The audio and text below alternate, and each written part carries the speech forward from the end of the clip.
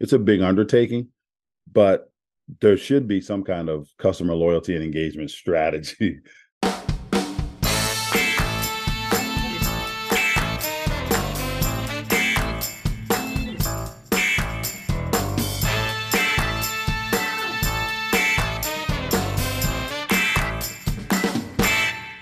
Okay, welcome back to the Marketing Playbook, presented by Details Interactive.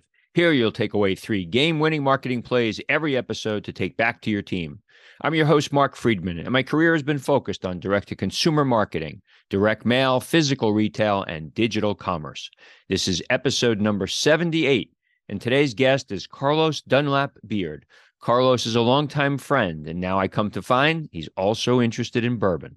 Professionally, he's been part of companies that have provided loyalty programs and strategies to companies for almost all of his career. This podcast was done early one morning recently, so thanks to Carlos for getting his day started on the early side with me.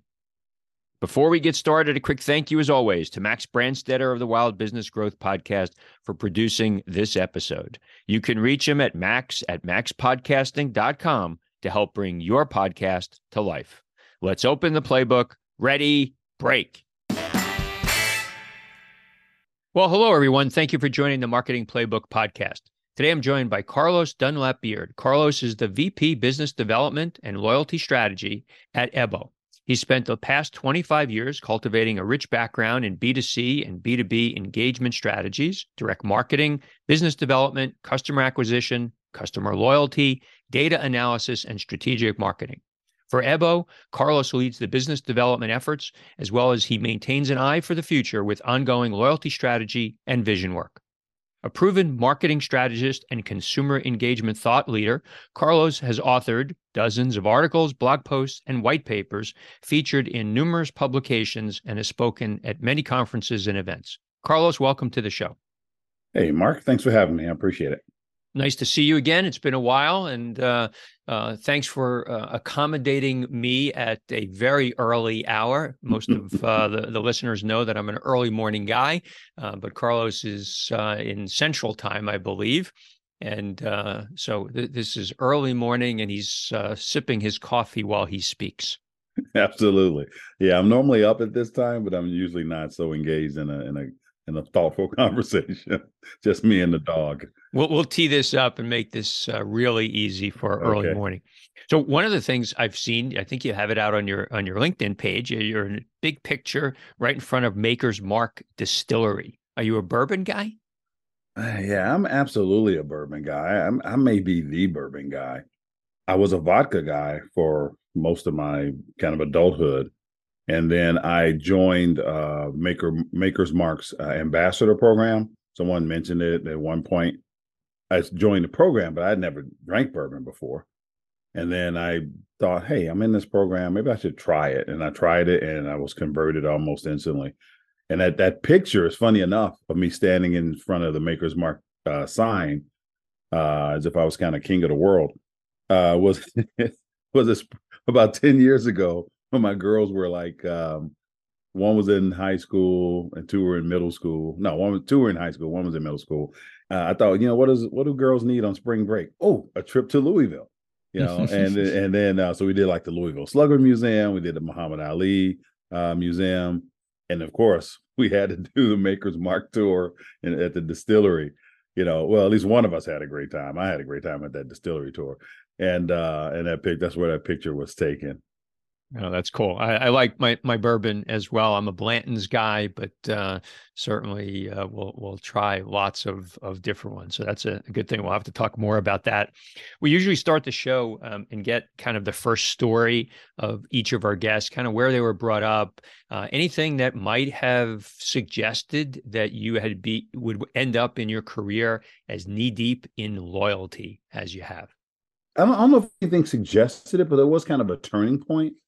It was like the briefest of jobs that I had at a direct marketing firm. In fact, like in the mid 90s, Clarion, and they were a division of Darcy. I don't know if you remember DMBB.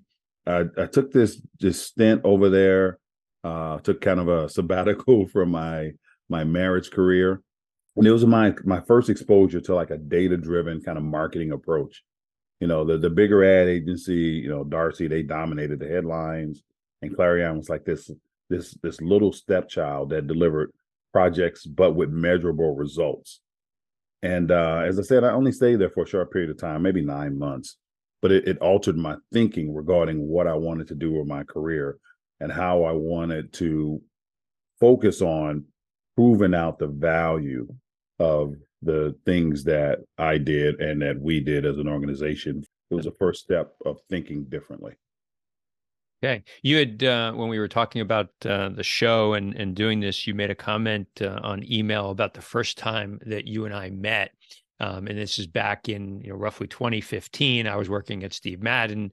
You were working at a company called CrowdTwist, and we were looking to build out a loyalty program. And you came in. This was, you reminded me this. This is very me. So tell us what I said. Okay. Yeah, it was an interesting time. And yeah, it was 2015. I had just taken a position at CrowdTwist, and I'd been brought in to help establish a strategic consultancy and solidify CrowdTwist's like loyalty credibility. And no more than like a month after starting, we made a trip from 23rd and Park, where CrowdTwist was located, over to Queens to visit you and the Madden team. And shortly afterwards, you made the decision, thankfully, to go with CrowdTwist and to design and hopefully implement, Steve Madden's like first loyalty program.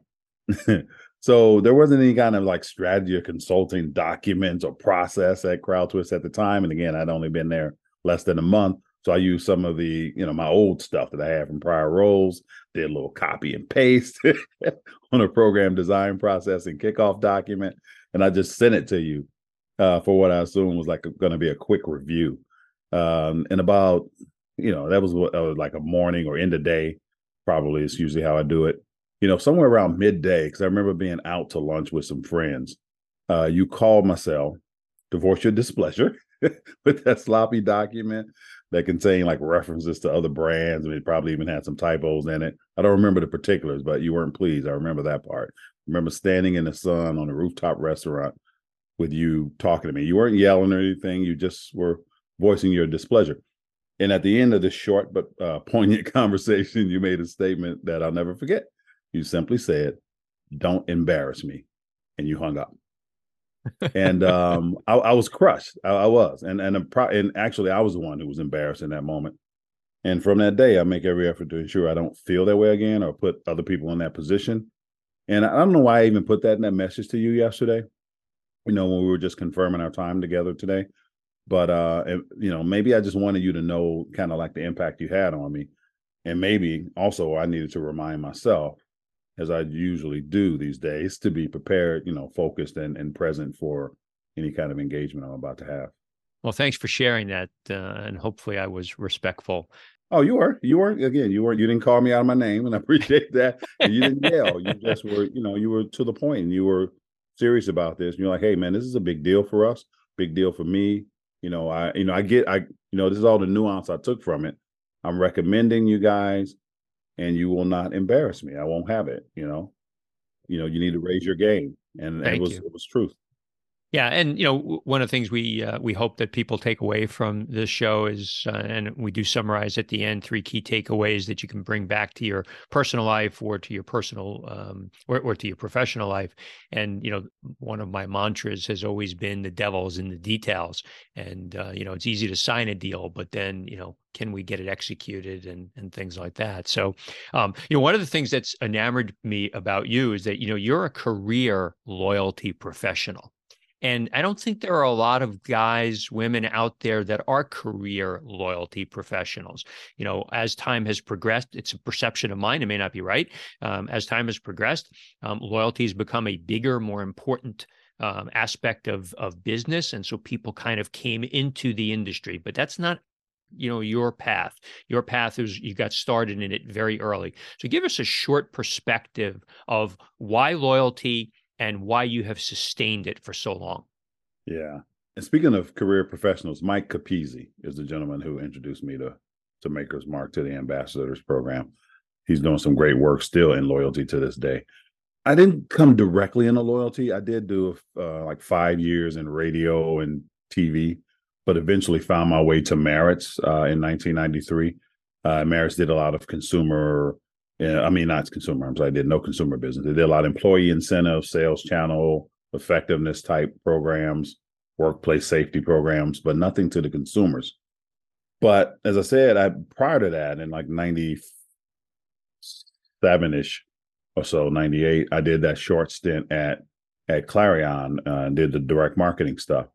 And then in 99, I got wind of a business plan to start this division that focused on, consumers. And, we chose to call it Marriage Frequency Marketing because we weren't established yet. And then our CEO at the time, our chairman, Steve Marriott, didn't want to put loyalty behind it because he wasn't sure it was going to be sustainable. So I was part of this team that wrote this business plan for this Marriage Frequency Marketing Initiative, and it was approved. And I was like amongst the first like 7 people to join the team. We had no clients, no technology. We had like a 4-box process and some vaporware that we call Vault, but nothing real. Sounds like you've been involved in a lot of vaporware, Carlos. I think I have. I mean, sometimes on this side of the house, you've sat mostly on the brand side, but on this side of the house, we have a concept and we believe, and we need a client to go with us on that journey. But you can't say, I need you to go with me on this journey. Not all the time anyway. But, we know we can pull it off. We just need someone to believe in us to do it. And that's kind of where we were. We had no clients, but, and I started as a marketing strategist. I wrote a lot of presentations, did a lot of PowerPoint, a lot of RFP responses, just trying to get that first client, which we happened to get, like Providian, I think was the first client back in the day. And they were like a subprime credit card company, like in the Bay Area. And then we went on to get like 9 of the top 10 FIs in, like Citi and Chase and Bank of America, US Bank. I mean, we were like credit card banking, like juggernauts. So it continued to evolve. I mean, I started as a strategist, then I became director of strategy, was promoted to like VP of strategy, on the senior leadership team, reporting to the president. Then I took on analytics and reporting as well, because again, strategy is nothing without data. I love data-driven strategy. I made the case, was awarded the business, rewarded that responsibility. And then, I was challenged with taking this shared services and transforming it into a consultancy. So I made it into a profit center that delivered a few extra $1 million to the top line. People were happy, life was good. But at some point, due to a few changes, I decided I needed to do something different. So I departed Marriott, though, at the end of 2008 on good terms. All worked out well. But by the time I left, we had taken a $0 business and turned it to a $500 million in revenue to Marriott. So it was like 9+ years, and it was pretty impressive. And I'm proud to be a part of that. So then you were on your way for loyalty. As brands think about, loyalty, if they don't have one today, how do you counsel them to think about whether a loyalty program is the right thing for them to roll out? It's not for everyone, but most brands, as far as a program like Big L Loyalty with points and rewards and, a technology platform and some program management. I mean, it's a big undertaking, but there should be some kind of customer loyalty and engagement strategy. What are we going to do? How are we going to talk to our customers? How are we going to differentiate Mark from Carlos, from John, from Sarah? There has to be something there. It's more than just collecting emails. It has to be a way you're going to communicate, and hopefully not only communicate out, but receive some kind of information back. And there are so many mechanisms to do that these days. Technology enables it. Consumers are willing, if they're getting some kind of reciprocity. It's just a matter of, are the brands going to do the right thing and do the responsible thing once they get that data? An organization has to be ready for it. In fact, I was just having this conversation with a colleague yesterday, and we were just musing about getting a client to accept and understand or agree to implementing a loyalty program it takes time. No one's just going to do it overnight. I can't call you up and say, "Hey, Mark, what are you doing over there? You ever think about a loyalty program?" You're like, "What? Man, I have 500 other priorities. I don't have time to think about this." However, if you're thinking about loyalty, we can help you. We can't talk you into it. But it takes a while because, as from doing this in many different organizations and in leadership role that you've been in, marketing is involved, IT is involved, CFO is involved, store ops, they're involved, merchandising. There are a lot of entities involved, and you can't do that quickly, but you have to do it in a manner in which everyone is in agreement and aligned on what this loyalty program needs to be, what it needs to what needs to be delivered in order for it to be considered a success. How are you going to measure it, and how are you going to support it? I mean, and that takes in a big organization with a lot of different pieces and departments, it takes time to figure that out. You used the word measure. There's really nothing that we should be doing that we don't feel like we can accurately measure. Loyalty programs are one of those things that I have found really hard to measure. Sure, you can measure how many points you've given and how many rewards you've given out and how often they're redeemed. But whether or not you're getting incremental sales from having the loyalty program or not seems to be a difficult challenge. So how do you help your clients and people that, brands that you've talked to, how do you help them think through that level of analysis? Yeah. Again, love these conversations because I'm not an analyst. It's something I wish I could do and be better at, but I realize I do have shortcomings there. But I love the power of data and the ability to analyze it. I know what I want. I just don't know how to always get it. So fortunately, I have people I can lean on. Measurement is important, and starting off with a baseline is one of the things I recommend more than anything else. For instance, if there's a retailer that we're going to work with, and they've got both online, brick and mortar stores, they have the retail footprint, and they've got ability to capture data. Maybe they have a legacy loyalty program, or at least an email capture program, where they can again determine what your spend frequency is, your trips, your AOV, all those things. I want to baseline that because that's how we know what we're doing is having a success. That's one of the ways. Obviously there are control groups, there's outliers, because the brand is going to say, "Hey, I was going to get those sales anyway. I was going to do some amazing marketing, and I was going to do this great promotion. It was going to give me some incrementality. I already had it forecasted in the budget. So what are you doing above and beyond?" Because when you really think about what loyalty and how it's measured, loyalty, one of the pillars of loyalty is its ability to drive behavioral change. So if it's not driving behavioral change, it's not really loyalty. Certainly, it's not a good loyalty strategy. In order to determine if you're driving behavioral change, you have to have a measurement tool, and understanding where you are, or where you started and where you are today, understanding any other factors that are coming in. The only thing a loyalty program should be able to take credit for is that incrementality above and beyond what other initiatives are delivering and what the customer did prior to joining that program. So I'm a big fan of measurement, ongoing enhancements and analysis, insights, because another key thing about it, a loyalty strategy, it has to evolve. You can't just stay where you were. What if Amazon only still just sold books, right? I mean, your strategy has to evolve so that you're adding more value, delivering more value, in order to make more money. The devil is in the details. You probably have heard that phrase time and time again in your professional life. Projects get started with great intentions, but you no longer have the time to pay attention to the little things that could make the difference between success and failure. At Details Interactive, you can discuss your business with a seasoned direct-to-consumer marketing executive who's helped launch and grow web businesses and integrate multi-channel marketing initiatives. Learn more at detailsinteractive.com. We're recording this kind of towards the end of May 2023. You're out and about quite a bit, attending conferences, talking to potential clients and current clients. What are you hearing from the business climate, from CMOs and other contexts that you have? Yeah. Well, that's not good. Yeah, That's not. it is tough, Mark. It is really tough right now. I mean, the environment and the economy and consumers' purchase behavior, their confidence, whatever index you use to measure how the economy is doing.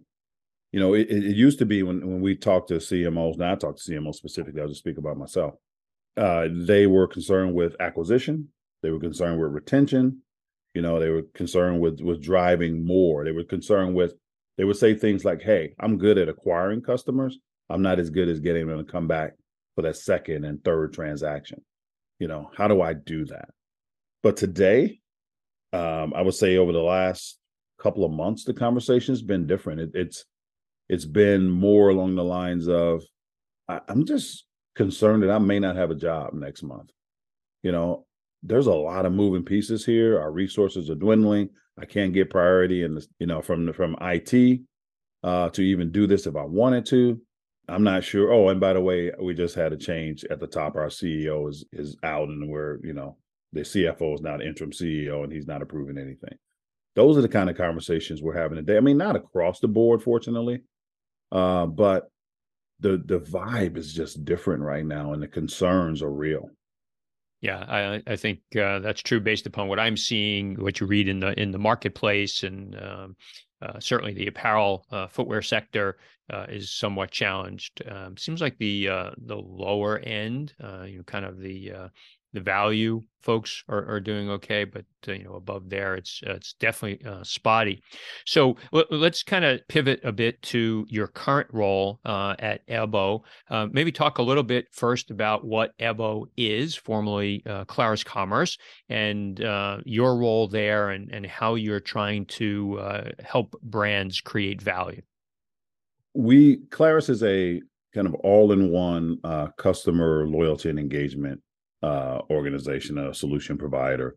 I mean, everything from short-term promotions, which we call loyalty amplifiers, whether it's a sweepstakes or an instant win contest or a social media play or user-generated content kind of deal, or more of a traditional points-based, activity-based loyalty program, things in the kind of paid arena in terms of something we call paid enrollment, which is a kind of a one-time fee for access, which is really good for brands that are introducing new products and services and want to create a kind of a FOMO kind of culture, all the way to paid and always on kind of a subscription loyalty. So we do all those things, including all the program management, program design, first of all, implementation, program management, reporting, analysis, enhancements, all those things. So it's a full suite of services. And I think one of the things that allowed us to get here, because we were originally just focused on the paid or premium loyalty opportunities or solutions, was the acquisition of PrizeLogic in August, I think it was, of 2021, and bringing in those promotional chops, so that loyalty expertise, which more the traditional points-based type loyalty and activity loyalty. It really kind of solidified our offering and allowed us to give more and provide more value to the marketplace, and especially even our existing clients who are loving the ideas and concepts and recommendations we're making to them now on how they can, kind of supersize and evolve their current loyalty programs. When you talk to marketers and, they may be thinking about what I'll call a premium subscription solution, what's the benefit, or the differences between traditional loyalty, you earn points kind of like, on United, and a premium loyalty program? There are a few. The first one is, especially in the way in which we do it, a premium program is budget friendly.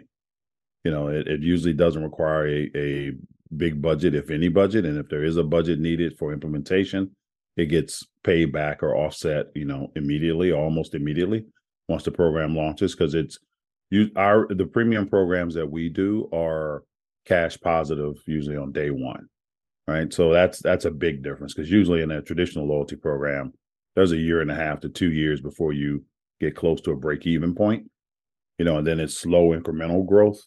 With premium loyalty, it's more like a hockey stick. The growth is tremendous.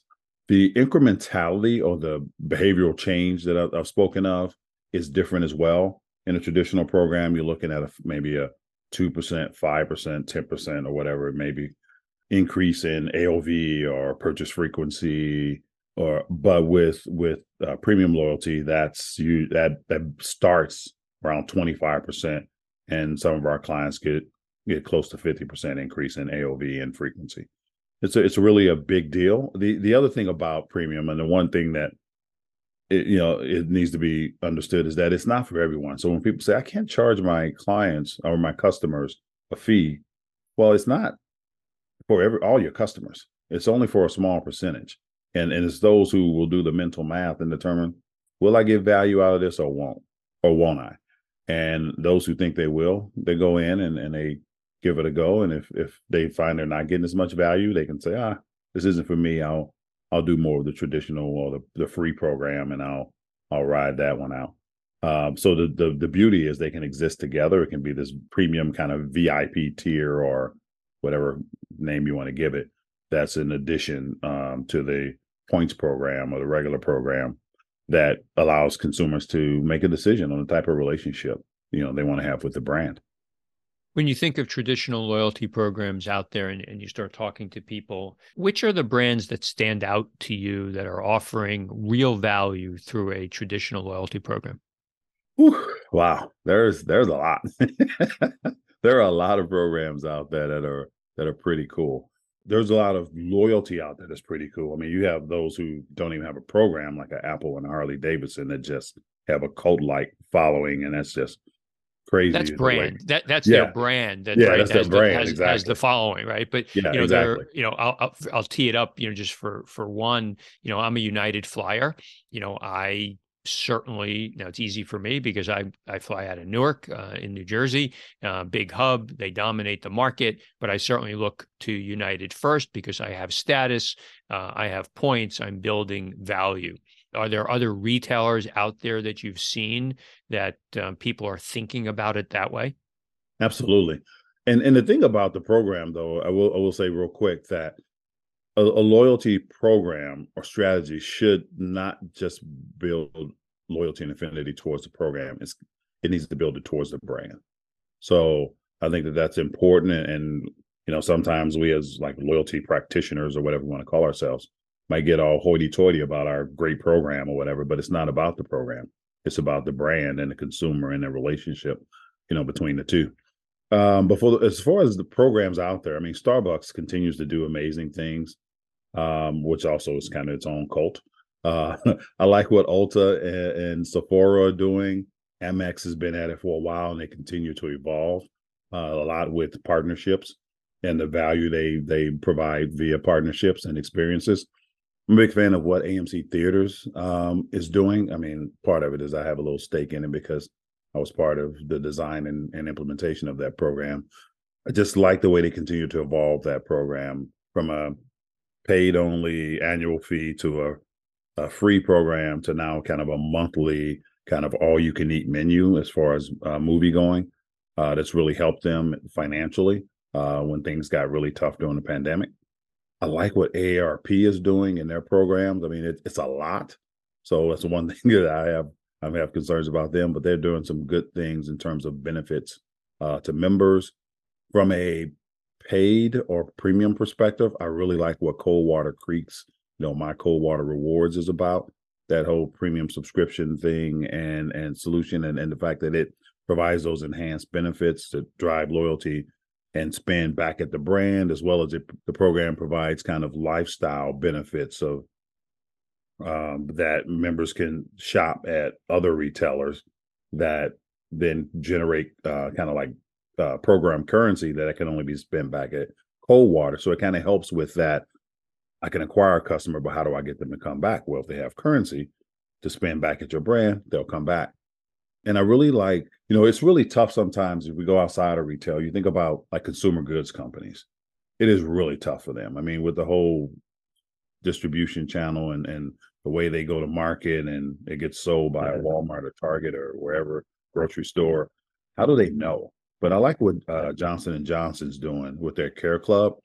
and the fact that they are welcoming consumers, driving certain behaviors, but they're really capturing a lot of PII. They're really understanding more about their customers than they can possibly get from a survey or a focus group. Because there are surveys and communities and focus groups within the program, but there's also behaviors. There's content to be viewed. There's an incentive to provide a referral. I'm not a referral, but a testimonial, or actually to do a review. That's what I'm looking for, a product review. So I think that's pretty cool. So there's all kind of great programs out there. I mean, actually, I was in a meeting yesterday with about 10 of my colleagues, probably about 12, where we get together every 2 months and review like the top 80 programs that we're looking at. Actually, I wouldn't say top 80. Let's just say 80, because there's no really rank order. It's just a matter of we just find them interesting and we want to stay on top of what's happening, where it's happening. Because one of the things I would say is that good ideas and good strategies aren't industry or sector specific. You can find, as a retailer, you can find a great strategy, in telecom or whatever, or in the airlines or wherever it might be, that you can find a way to incorporate that if it makes sense for your brand and for your customers. Yeah, good stuff. And, PII, personally identifiable information, that's one of the reasons why it seems that companies move towards loyalty. There's certainly, maybe I should pose this as a question rather than a statement, but, certainly we're trying to create brand loyalty. I don't believe you can buy loyalty from customers. You have to demonstrate value to them. But one of the reasons it seems that, brands are moving into loyalty is to capture personally identifiable information from customers as privacy laws have changed and as it's become more difficult to capture that information and know who you're talking to. So that was a soliloquy there, but true or false? Oh, I think it's absolutely true. I think it's the right thing to do. And as long as you make the consumer aware that you're capturing information and allow them to opt into you capturing the information, as well as allow them to opt out of you holding onto their information if they don't want you to, you're going to be in a good place, as long as you understand the consumers have a choice and you give them the right to exercise that choice. But yeah, data is huge. And it's great for brands to actually use it and analyze it, and then alter what they do, how they do it, what they say to Mark versus what they say to Carlos. It's brilliant, because feeling recognized by a brand is, again, one of those pillars. You have to appeal to an individual's vanity and make them feel special and recognized by the strategy. And if you don't, it's not good. And you do podcasts on this. You've been in the business for a while. You've been on the retail side, but you're always thinking about, how do I engage my customers? The worst thing you can do is kind of betray trust. I mean, there's a couple of programs and a couple of brands that I like, but man, they've collected data on me for 3+ years and they don't understand me. They send me the same generic message they send everyone else, and it is annoying. It is absolutely annoying. I think that's one of the challenges is having enough people and the tools to support the personalization and segmentation and leveraging, the data. I've told this story before. Years ago, my wife was a big shopper of our local supermarket. And, every time she would go in, in those days, you had a card. And for years, she'd go in and give this card, get the discounts, and the promotions that were out there, but they never did anything with the data. Right? They treated her like anybody else that walked into the store, until one day there was a dozen roses sitting on the front porch. And I was teasing her and said, "You must have a secret admirer." Well, sure enough, it was from the local supermarket, and they rewarded her for being a best customer. Now, that wasn't a big deal. They certainly weren't using the specificity of what she was buying and how frequently, but they knew she bought a lot. And, they leveraged that information, and, that got a lot of, buzz around town, because, you tell your friends and say, "Oh, well, King's, sent my wife a dozen roses." Now, there's a lot of jokes that go on with that, but, I wish more brands that had the data actually used the data. 100%. We are down at now officially at the end of the show. I have a 2-minute drill, 7 questions, 1-word answers. Uh-oh. Are you ready? Yes, I'm ready. I hope. Okay. A brand that you admire or that inspires you. I'm going to say Maker's Mark. Okay. Favorite app on your phone. IMDb. Last website other than Amazon that you shopped from. Pet Care RX. Something that you're not good at, but that you wish that you were. Analytics. We heard about that during the show. Charitable organization that you're passionate about. Equal Justice Initiative. If you had one superpower, what would it be? Transportation. I want to be able to get from where I am to where I need to be. Well, if you lived in New York City, you certainly would want that too. And other than family, what's your most prized possession? My bourbon collection of over 60 bottles. All right. Well, we're going to need some pictures of that. That's a good one. Well, Carlos, where can people reach out to you on social media if they so chose? I'm most active on LinkedIn. I mean, Carlos Dunlap, whatever I think that's what I still get listed as. And I also have a Twitter handle, which I think is also Carlos Dunlap. Okay. I have an Instagram account, but I rarely, if ever, post, or actually I don't post anything on Instagram. I just watch other people's lives. If people want to connect with you, it seems like LinkedIn is the place to do it. Sir. So anyway, great to see you. Thanks again very much for joining so early, and we'll catch up with you soon. Absolutely, Mark. I really appreciate it. Great talking to you. That's it. Today's game ball goes to Carlos Dunlap-Beard for coming on the Marketing Playbook. To me, today's 3 game-winning marketing plays were as follows. Number 1, just like the Boy Scouts, be prepared. Carlos spoke about a story from when we first met. During that conversation, I needed to have the tough conversation with a new vendor partner that helped clarify my expectations as the buyer of their services. Be prepared and be present in all of your conversations, whether that be with a client, your boss, your colleagues, or with someone that you supervise. And number 2, strategy is nothing without data. I see so many brands assume that they know what their customers want. Don't be afraid. Ask them. It's especially true when you're thinking about creating or changing a loyalty program. Ask the customers what they want to see and what they think they will respond to. You might not get all of your answers, but it's certainly better to let the data drive your strategy than making assumptions. And number 3, if you're going to start down the path of building a loyalty program, understand that this is an enterprise-wide project and that all internal teams need to be aligned. The program will touch everyone from marketing all the way to customer service and every team in between. Make sure that someone owns the program, even if you cannot have a dedicated person, but someone needs to be the point person looking out for the customer's perspective of your program. Thank you, Playbook marketers, for listening to another episode. If you want to check out more pages of the Marketing Playbook, make sure to subscribe on your favorite podcast spot and leave us a 5-star review on Apple Podcasts. Until next time, the devil is in the details.